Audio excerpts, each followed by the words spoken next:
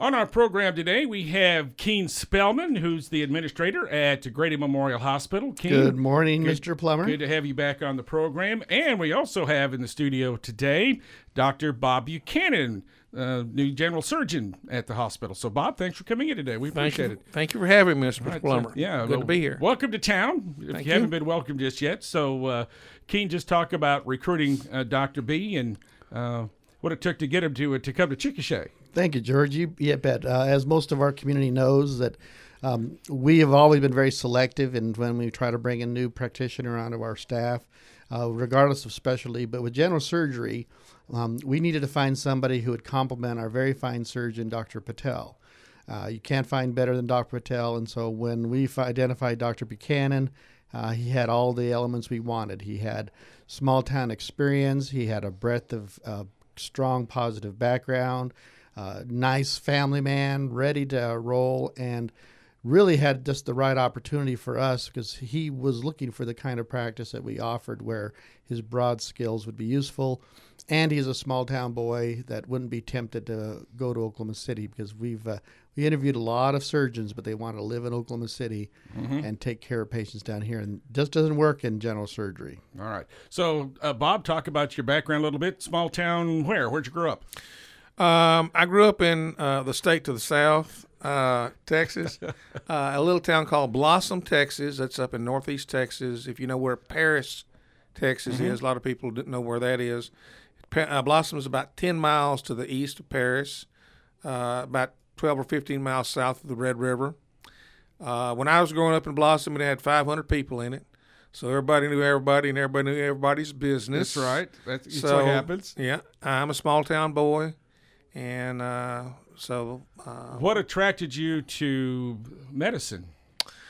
Actually, my great-grandfather was a doctor, and he was a country doctor in the early 1900s, late 1800s. And I remember my grandmother telling me stories that when she was a little girl, at least 6 or 7 years old, he would go out on horseback to deliver babies. It'd be the wintertime. And her job was her mother would heat up water on the stove. She'd have to go out and pour it on his legs when he came in from riding the horse because his legs froze to the saddle. Wow. When he came back home from delivering the baby in the wintertime. And so so he could get off the horse, she would pour warm water on his legs to dissolve, so they unstick them from the saddle so he could get off the horse. That's a great story. It really is, yeah, because it's in his blood. Yeah, it sounds like medicine's in his blood. So, when did you get serious about? Did you always want to be a doctor, or did you become on middle school or high school, or? Actually, when I was in, I guess I was a freshman in high school. I actually wanted to be a veterinarian, and one summer, I thank God, I got a job helping a veterinarian, that local veterinarian out there in Paris, and I quickly found out that that's not what I wanted to do for the rest of my life. So I decided to go and do pre-med, and so that's what I did. And then once I got into medical school, I kind of liked surgery and liked the anatomy classes and things like that. So that's what sort of. Plus, I have the personality for surgery. I'm more problem-oriented, problem-focused. I see. Okay. And Texas A&M? I went to undergrad at Texas A&M and did my medical school in Dallas, UT Southwestern Medical School, Parkland Hospital. And actually did my residency at the University of North Carolina at Chapel Hill. Are you a Tar Heel then, or? Well, I actually got to be a college basketball fan when I was in Chapel Hill because you've got to be. That's right. Pretty much. There is no choice. It's like having to be a football fan in Texas. That's correct. Although Baylor and Texas are doing pretty good at basketball too. So. Yeah. So, but nonetheless, yeah. So anyway, I got to be pretty good basketball fan when I was in Chapel Hill, and so then I moved to Texas back to Paris for about 5 years and practiced there, and moved to Georgia to be closer. I met my wife in North Carolina, and she wanted to be closer to her family, so we moved to Northeast Georgia. and stayed there for about 25 years. And so. All right. And then all of a sudden, here comes Kean calling, I guess, huh?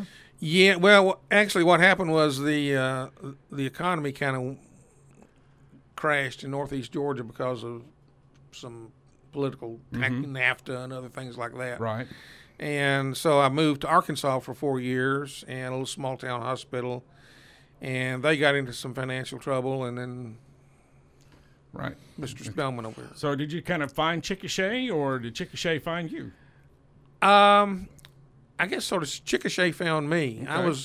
I wasn't really. I was looking for a small town practice because I don't like to live in big cities. And I put my resume out on the websites on the internet for recruiters to find, and the recruiter that was representing his hospital found it and called me, put me in contact with him, and the rest is history, I guess, right, Kean? So what'd you think about Dr. Buchanan when you first met him? Oh, I immediately liked him, and if you meet his wife, Frances, she picked a pretty good guy, and I always assess physicians on their spouse, frankly, and so I was more interested in her than in him, but not really. But but Frances is, and this is true. When we interview at the hospital, we have a whole team of people, because what we try to do is find physicians that are both medically competent but also interpersonally skilled, and the spouse makes a huge difference on that score, and so she's a big asset to him. But the other reality is that Dr. Bob personifies what's been going on, like with the North Carolina. These hospitals that like we've run here in Chickasha, it's not just one community versus another. All these rural communities are getting hammered by the cuts and the reductions and the challenges, and so he'd live seeing what a poorly managed hospital would do when it closes. It's a major impact, and so what he was looking for was a good, relatively strong rural hospital. None of us are like super strong, but that the community supported, because he had to find other positions because the hospitals were closing around him. And so that's kind of a sad reality, that good quality rural surgeons, they could be the best doctors in the world, but their hospitals could still close. So talk about your first couple of visits to Chickasha and your initial impressions when you got here. Well, actually, to be quite honest with you, my wife was concerned because she'd never heard of Chickasha. Right. She didn't know what. I didn't hear about Chickasha till I got here either. So. Yeah. So we had no idea what to expect. Right. But we've been very, very impressed with. I think the thing that impressed us the most was the friendliness of the people. Everybody was very welcoming, and the other thing that really impressed me is there's a lot more to do here than you would think. What my wife really likes, there's a lot of good restaurants to eat at, so she didn't have to cook. So that's a good thing for her.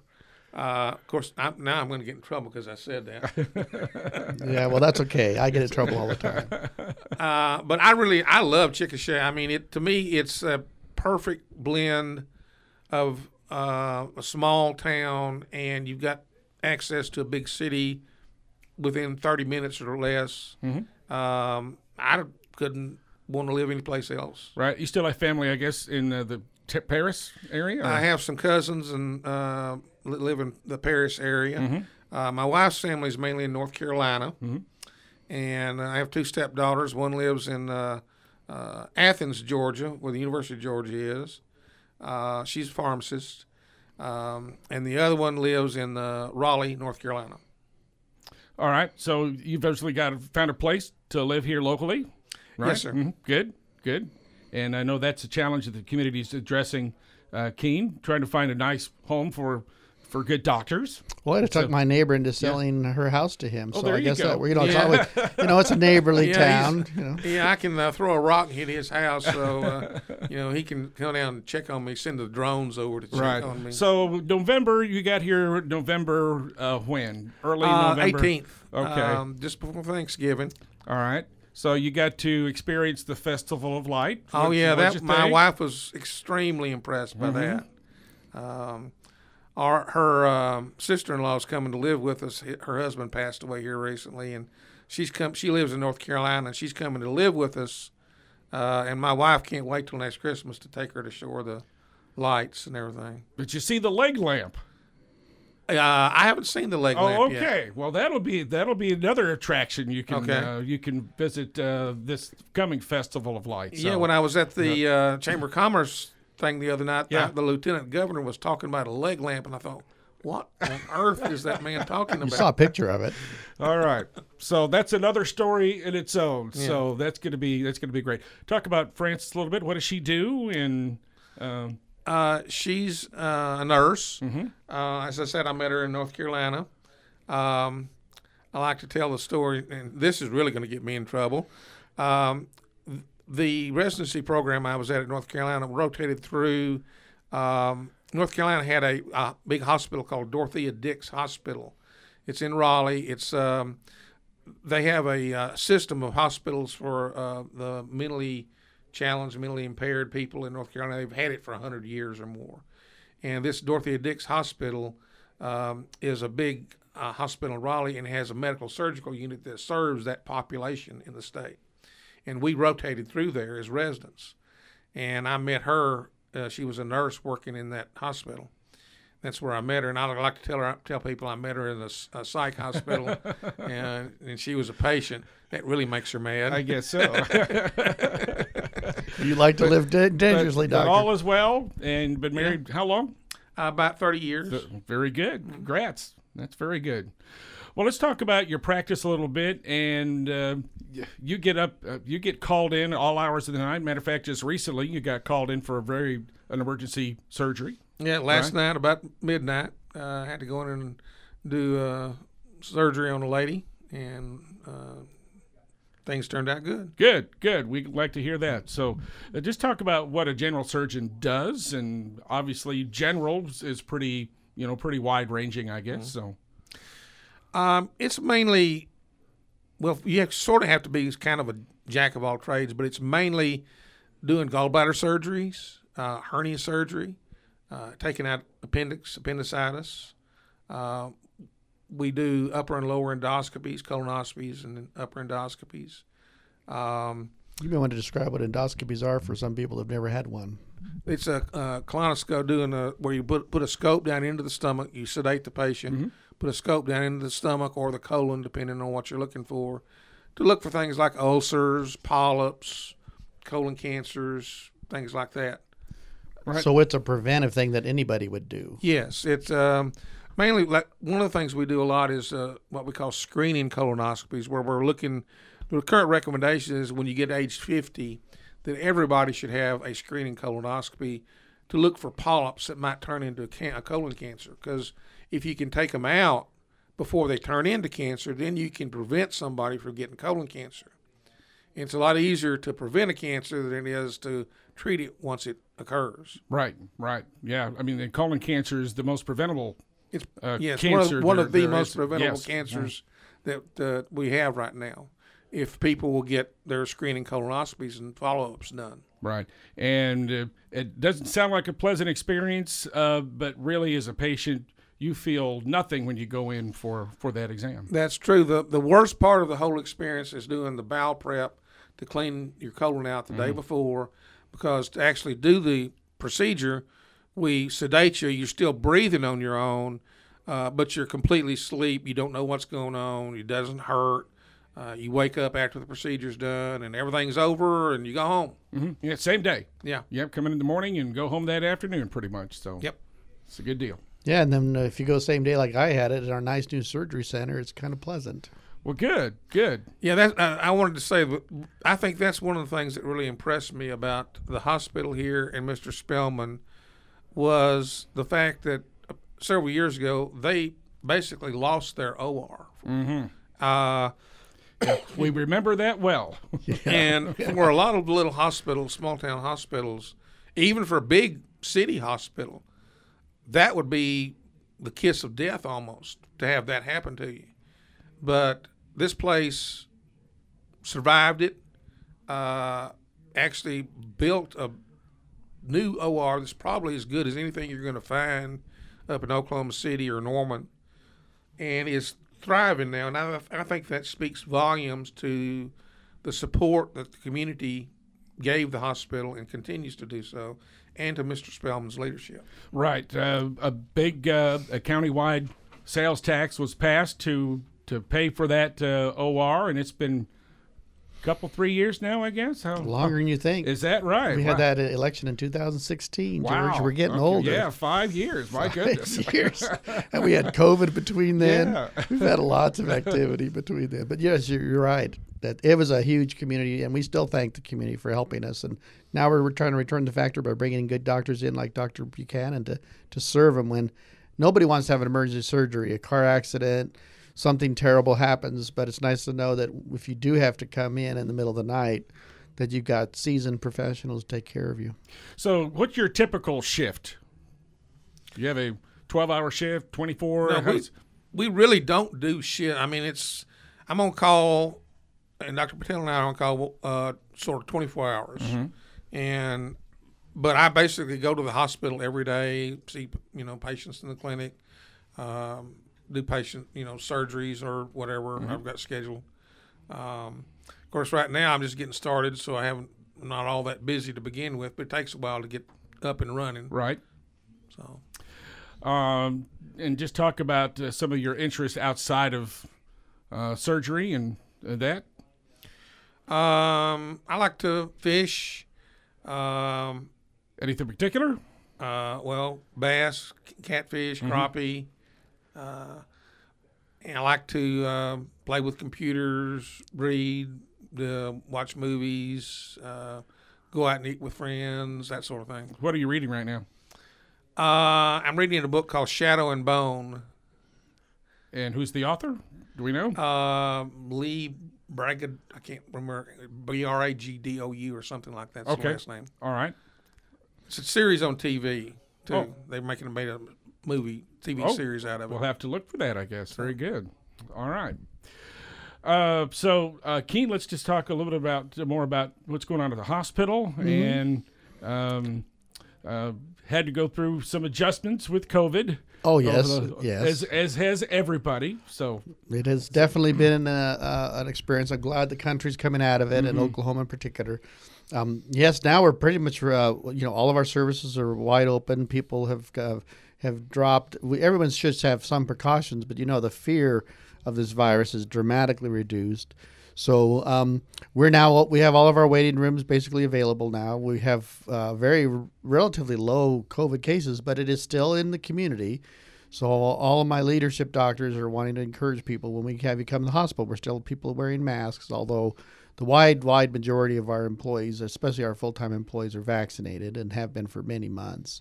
And that's what's really making this in our state better. The vaccination rates are as good as most any state.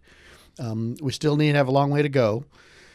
So because we were inoculating all of our existing patients on a preferred basis every month, now we have converted to every Friday morning beginning at 8:30. We're giving vaccinations on the Moderna version every Friday beginning at 8:30, walk-in only, no appointment needed. And that's good. So I want to encourage your listeners, if they're not vaccinated, come get vaccinated. It's free and just walk in. It doesn't take a lot of time. We've had many compliments of the patients of how we do our vaccination clinic. It's fast. It's thorough. We make sure you're in good shape. And if any patients have some concern about the vaccine, there's a lot of misinformation out there. All of my physicians and my mid-level practitioners have pledged they'll listen to everyone and talk to them about their concerns. And can guarantee you that if you're open-minded and reasonable, my doctors can answer all the questions you have about this vaccine, or many of my leadership nurses to boot. So right. Just got news last week. You're going to have some Johnson & Johnson vaccines on Wednesday. So probably by the time this airs, those appointments are already filled up because you only had like 100 doses for Johnson & Johnson. Because J&J had that pause, and now they revoked that. So we're screening people. So some patients they just don't like shots. I mean, who can blame them, right? But the Johnson & Johnson vaccine, we have it on Wednesday. We're restarting that up on the 5th. So Brad Warden is our vaccine guru up at the hospital. Most of you guys know RN Warden, who's an infection control specialist. We order the vaccines in advance because we don't want to waste any doses, and so that's what we're doing. We're having the Friday is Moderna, and then we have a limited number of J&J vaccines that we're going to vent out Wednesday, and we're trying to determine if we're gonna continue to order one of each version. But that's what we're doing. Good. Thanks, George. Right, very good.